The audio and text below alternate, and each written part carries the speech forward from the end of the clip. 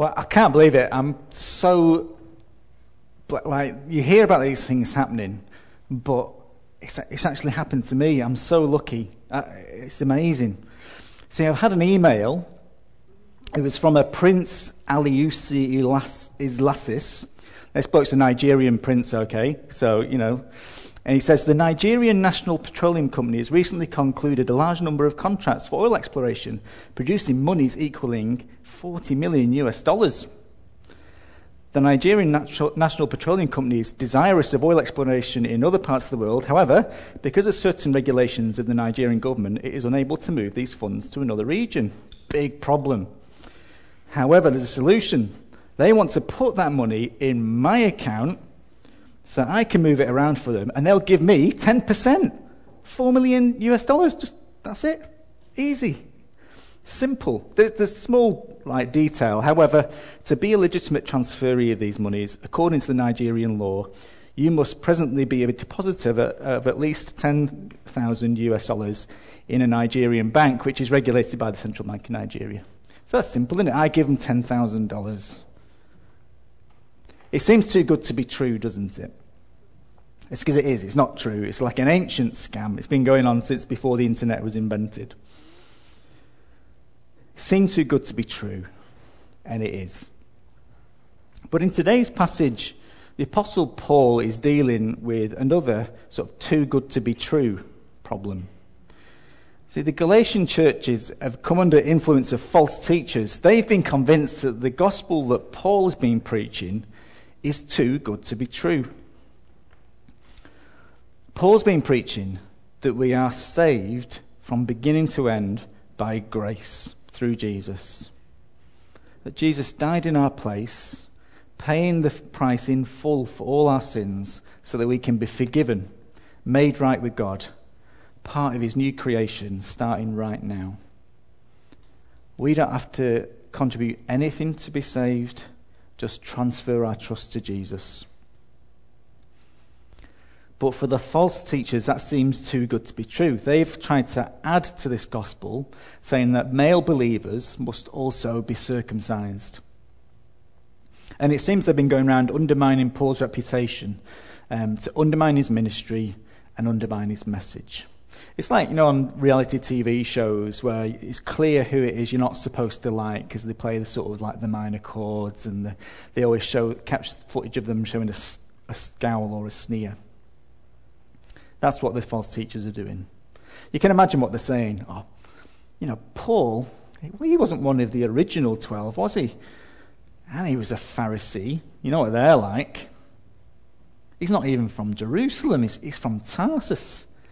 And he spent 3 years in Arabia. Well dodgy. And last week we saw that Paul starting to make a defense that if you try and change the gospel in any way, he said, it's no gospel at all. It's no longer good news, but bad news. So where we pick it up today, it's pretty simple. All I want you to walk away with is renewed and deepened confidence in the gospel for 2 reasons. Confidence in the gospel because it comes straight from Jesus.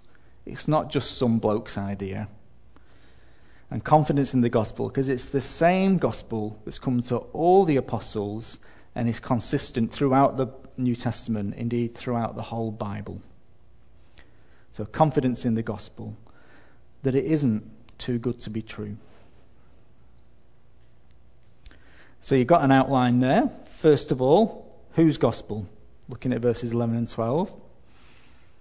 Last time we saw from 1 verse 1, Paul claimed that he was commissioned by Jesus, who was sat on this road of apostleship. Now he's arguing that his message itself is straight from Jesus. So verse 11, I want you to know, brothers and sisters, that the gospel I preached is not of human origin. I did not receive it from any man, nor was I taught it. Rather, I received it by revelation from Jesus Christ. So that's 3 negatives about his message. Not of human origin, not received from any man, nor is he being taught it. It's not some other human being's idea. Rather, it's straight from the risen Jesus himself. I mean, what a claim. Paul is claiming that there is an absolute solid truth to be known and that he's been given it directly by the Son of God. Now, putting Paul and this particular issue to one side for a minute, isn't anyone claiming to have the truth arrogant and dangerous even? Well, the thing is, everyone lives as though something is true. Everyone lives as though something is true and significant. None of us live life as though we are just the random product of chance. Even people who think that is what they think don't live life as if we aren't significant. And what humanity tends to do is we come to a consensus as a culture, broadly, about what truth is most palatable to our culture, and then we become intolerant of any claim against that truth. And that's always been like that. It always will be. It's just we're feeling it more these days because we're more on the receiving end of being not tolerated rather than not tolerating what we perceive to be not true, what we know to be not true. Our family watched this movie recently. Don't know if you've seen it. It's on Netflix, Smallfoot. So a community of Yetis live on a remote mountaintop, governed by ancient truths inspired on rocks that this bloke wears. Literally, the truth is literally written in stone. And the opening song is about how if a question that they raise in the mind challenges the stones, you have to push it down deep inside. Now, at first I thought this movie's having a go at people of faith. But actually, it's having a go at blindly accepting something as true without questioning it. And Christianity just doesn't do that. Christianity is played out on history's stage. It puts itself in the firing line of inquiry and testing and reason, so that we can say our faith is not a blind faith, it's a reasoned faith. So what about Paul's claim that his gospel message is not his own or some other bloke's, but straight from Jesus? How do we test that? Why should anyone believe him? Well, he offers evidence. He offers evidence his testimony, his life story. So case study 1. We'll look at what happened before, during, and after Paul's conversion. Before, during, and after. So before, verses 13 and 14. Before his conversion, Paul's hell-bent on destroying the gospel. He's hell-bent on destroying the very gospel that he's now preaching. Paul was there holding the coats whilst the disciple Stephen was stoned to death. Paul was guilty of dragging Christians from their homes and throwing them in prison, of violently persecuting. You can imagine what the false teachers have been saying to the Galatians, these new Gentile converts. They were saying, well, of course Paul is saying to you, you don't need to be circumcised. That's very convenient, isn't it? But Paul counters that as far as people-pleasing goes, before he was converted, he was top of the game. He was Mr. Popularity, head of the class at being a zealous Jew. In short, Paul was the last person in the world anyone would expect to be converted to Christianity. And yet, verse 15, his conversion. God, who set me apart from my mother's womb and called me by his grace, was pleased to reveal his Son in me so that I might preach him among the Gentiles. So notice when Paul talks about his conversion, his emphasis on God's initiative and God's grace. He credits God with choosing him. It's not anything he or anyone else has done to make it happen. I mean, Paul must have heard things about Jesus before as he went around persecuting his followers. But at Paul's conversion, he heard Jesus' voice for himself. And God unveiled, showed him like an unmistakable heart level, like an inner revelation of Jesus. And isn't that how you feel? I was in the UK on holiday in January, and I was out with one of my oldest friends I knew from school. And he said, Colin, why have you stuck at your faith? Why have you become a pastor when the rest of us have let it go? And I don't know why they've let it go. But all I said was, look, I just can't unknow that Jesus is real. I can't unknow who he is and what he's done for me. I'm summarising a long conversation there. I don't want to be one of these pastors that tells you, I'm just so awesome, and I say everything so clearly every time. People like to give you that impression. No, it was a long conversation, but that was the gist of it. An inner revelation that you can't unknow. So Paul credits God with his conversion. But the accusation goes, didn't he then get his message from other people and then just put his own spin on it? Well, no. Verse 16, second half of verse 16, my immediate response was not to consult any human being. So for 3 years he goes down to Arabia, nowhere near the other disciples. And then eventually he does pop into Jerusalem, but only for a fortnight, and he only bumped into Peter and James. And we know from the book of Acts that he spent most of that time preaching. Then after that he goes far north, and again, not hanging out with the other apostles. So all this Paul goes through to say, how else do you explain this incredible change in me? How else do you explain me coming out with the same gospel as the other apostles? Like even completely independently of them, coming out with the same gospel. The only reasonable explanation is that what I'm saying is true. God appointed me to witness Jesus, and Jesus himself gave me the message to share.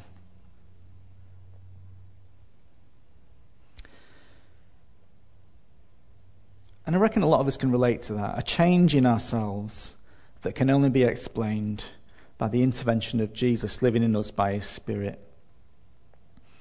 It strikes me whenever we do marriage prep with the couple, Sharon and I do marriage prep, I always find it pretty confronting because it involves me looking back on all the ways I haven't been a good husband. But it's encouraging too, because I can see changes in me that I can only credit to God, that I couldn't have come up with myself. And if you are struggling with your character, and you know you need to change, or if you're praying for someone who seems a million miles from coming to faith, the last person in the world that would trust in Jesus, be encouraged by this testimony of the Apostle Paul. God can change anyone, and God can bring anyone to faith in Jesus. No one is too far gone for God. And all the clever arguments of false teachers, and all the clever arguments we hear against our reasoned faith, can be undone by this question. Yeah, look, I get your objections, but what if what I'm saying is true? What if it's true? The kind of evidence you'd expect that it is true, our faith, on a fair, impartial assessment, is the kind of evidence that we've got. And certainly you would expect, across the Bible, consistency. And that's what we've got. Our next point, looking at chapter 2, we've got one gospel. One gospel.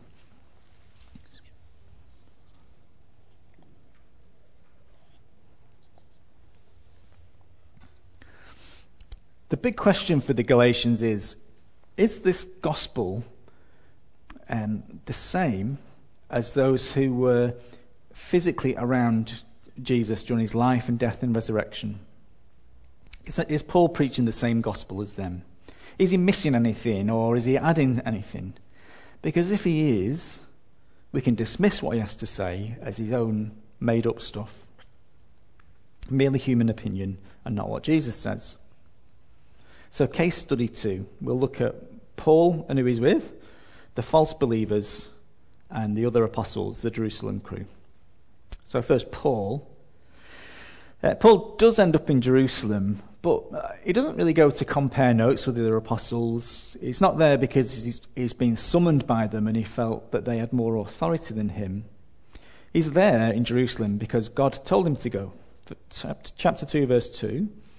I went in response to a revelation, and meeting privately with those esteemed as leaders, I presented to them the gospel that I preach among the Gentiles. So we think he's probably gone. He could be talking about Acts 11, when there's a prophecy by a bloke called Agabus about a severe famine, and Paul and others are appointed to take famine relief. So that could be why he's gone to Jerusalem. In any case, he has a private meeting with the Jerusalem apostles, Peter, James, who was Jesus' brother, and John. But what's also interesting is who Paul has with him. He's got Barnabas, a new convert who was Jewish, but he's also got with him Titus from Crete. Titus was a Greek, not Jewish, not circumcised.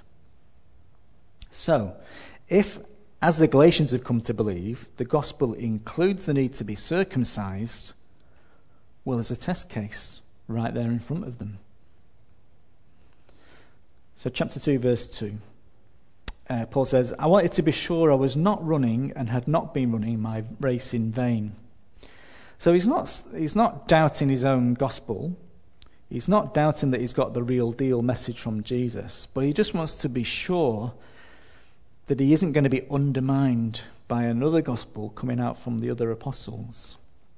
Because can you imagine if they did come out and say, going around all those towns that Paul had been to all these new converts saying, actually, yes, you do need circumcising.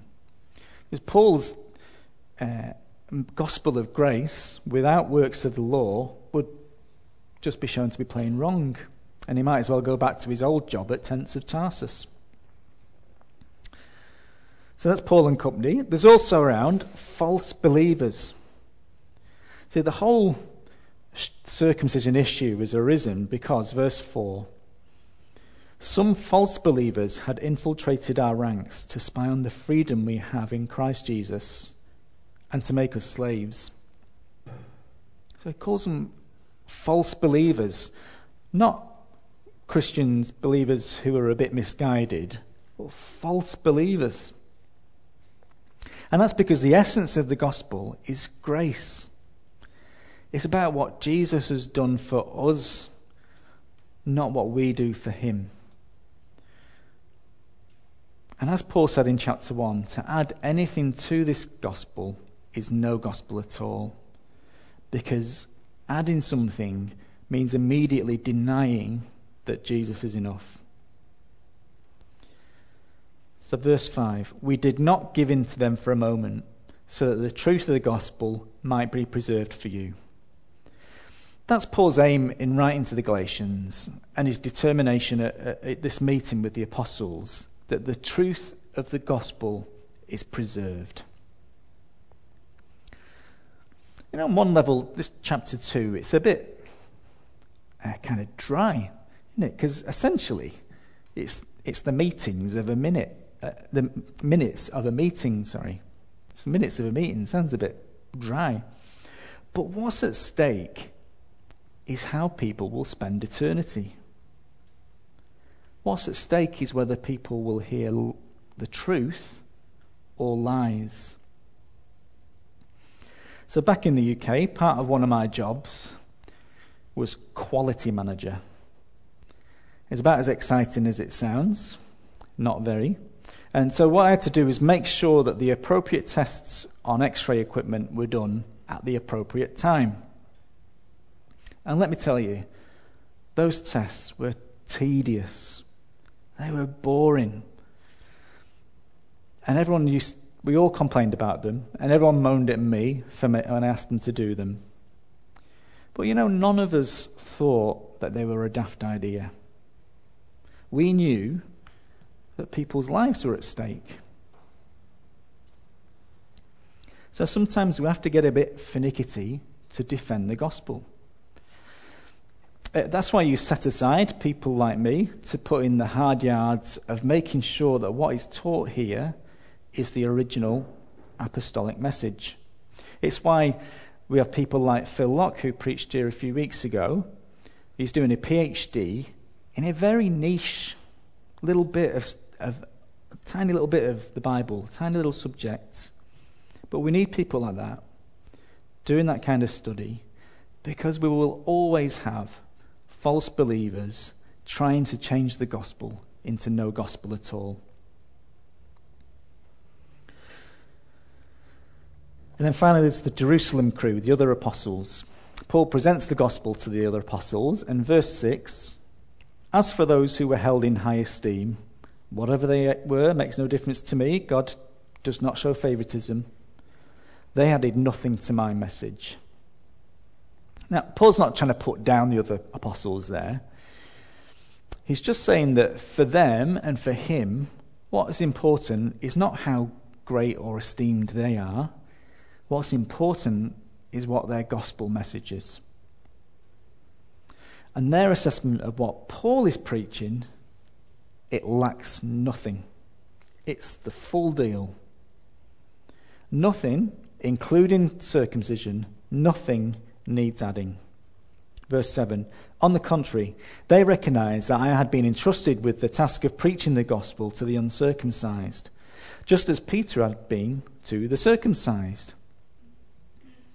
So they work out that they are all on the same page. There is only one gospel. Despite the Bible being 66 different books, written by different authors in different styles over hundreds and hundreds of years, the Bible is one single coherent narrative. Paul's gospel matches the gospel writer's gospel. The other apostles' New Testament writings, they have different emphases and imagery, but the same gospel. So the New Testament is consistent within itself, and the New Testament is consistent with a fulfillment of the Old Testament. Together, the whole Bible goes together and makes one gospel. So Paul and the other apostles, they've got the same good news message about Jesus, and it's just that they're taking it to different groups.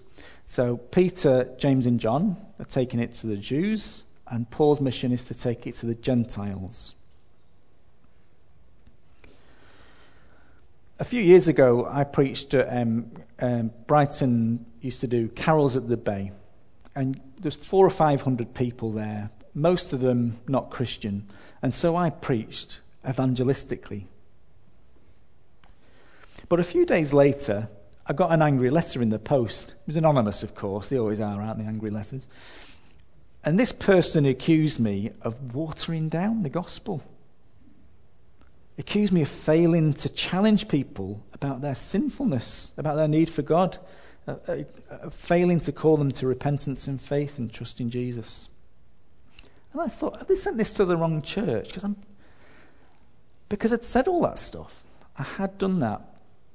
But in the letter, there was also a pamphlet. And at the heart of the complaint was that I hadn't outlined the gospel in exactly those words, in exactly the same way that pamphlet did. That was their problem with me. So the issue is, fancy word alert, contextualization. All right, contextualization. So this is the idea of changing the way you present the gospel depending on who you are sharing it with. Now, from a place of good-heartedness, some people will say, well, the gospel is unchanging. It is what it is. It's above culture, and there's no need to adapt its presentation in any way. And I absolutely agree. We must not change the gospel. We must not compromise it or water it down. And if God can convert Paul, who is culturally and theologically opposed to Jesus, he can convert anyone, anywhere. It doesn't need us to be clever about it. But we can make it as easy as possible for our hearers to hear and understand the gospel. And I would argue that actually we always contextualize the gospel, even if we're not trying to. So even just translating the Bible into English is contextualizing the gospel, choosing to put it across in English rather than ancient Greek. It's better to recognize that all of us, just in general life as well, we change how we say things dependent on our audience. And to just own that and choose to do it well. And that's what Paul and James and Peter and John have done. Paul going to the Gentiles, the others going to the Jews. So a famous example is Paul speaking at the very Greek Areopagus at Athens. You see that in Acts 17. Paul speaks in their format about their beliefs in presenting the gospel, uses their language.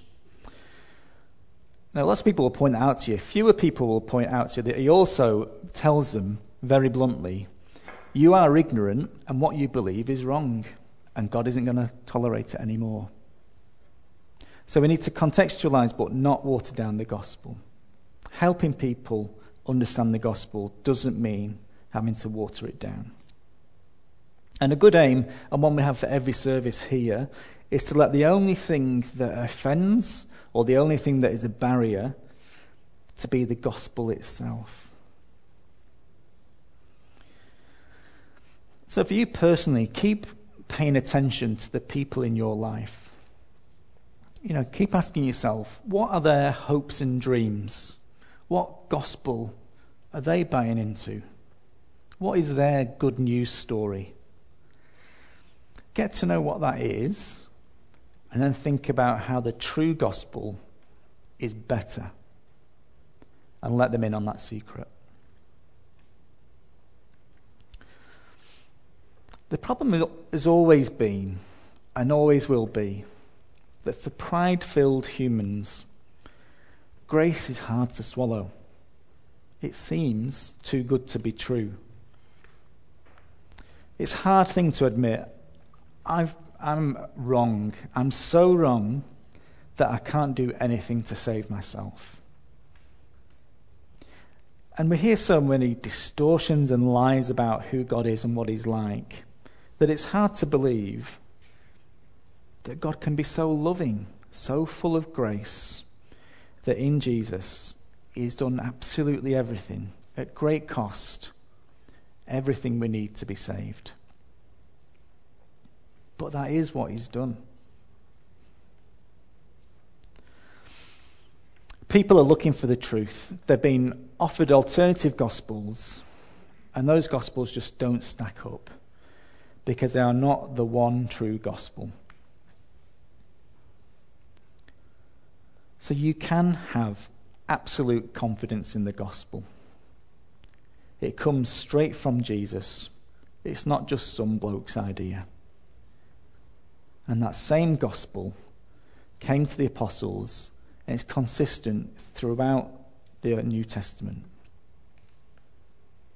The gospel is not too good to be true. Let's pray.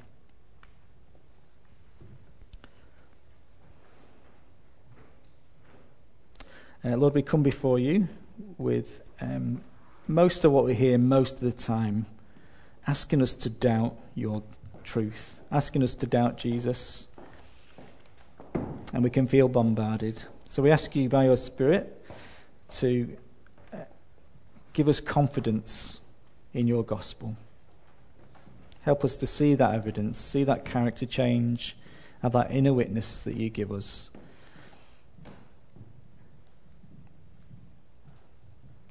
Help us to have confidence in your gospel because it's straight from Jesus, because we have that consistent witness in your word. Amen.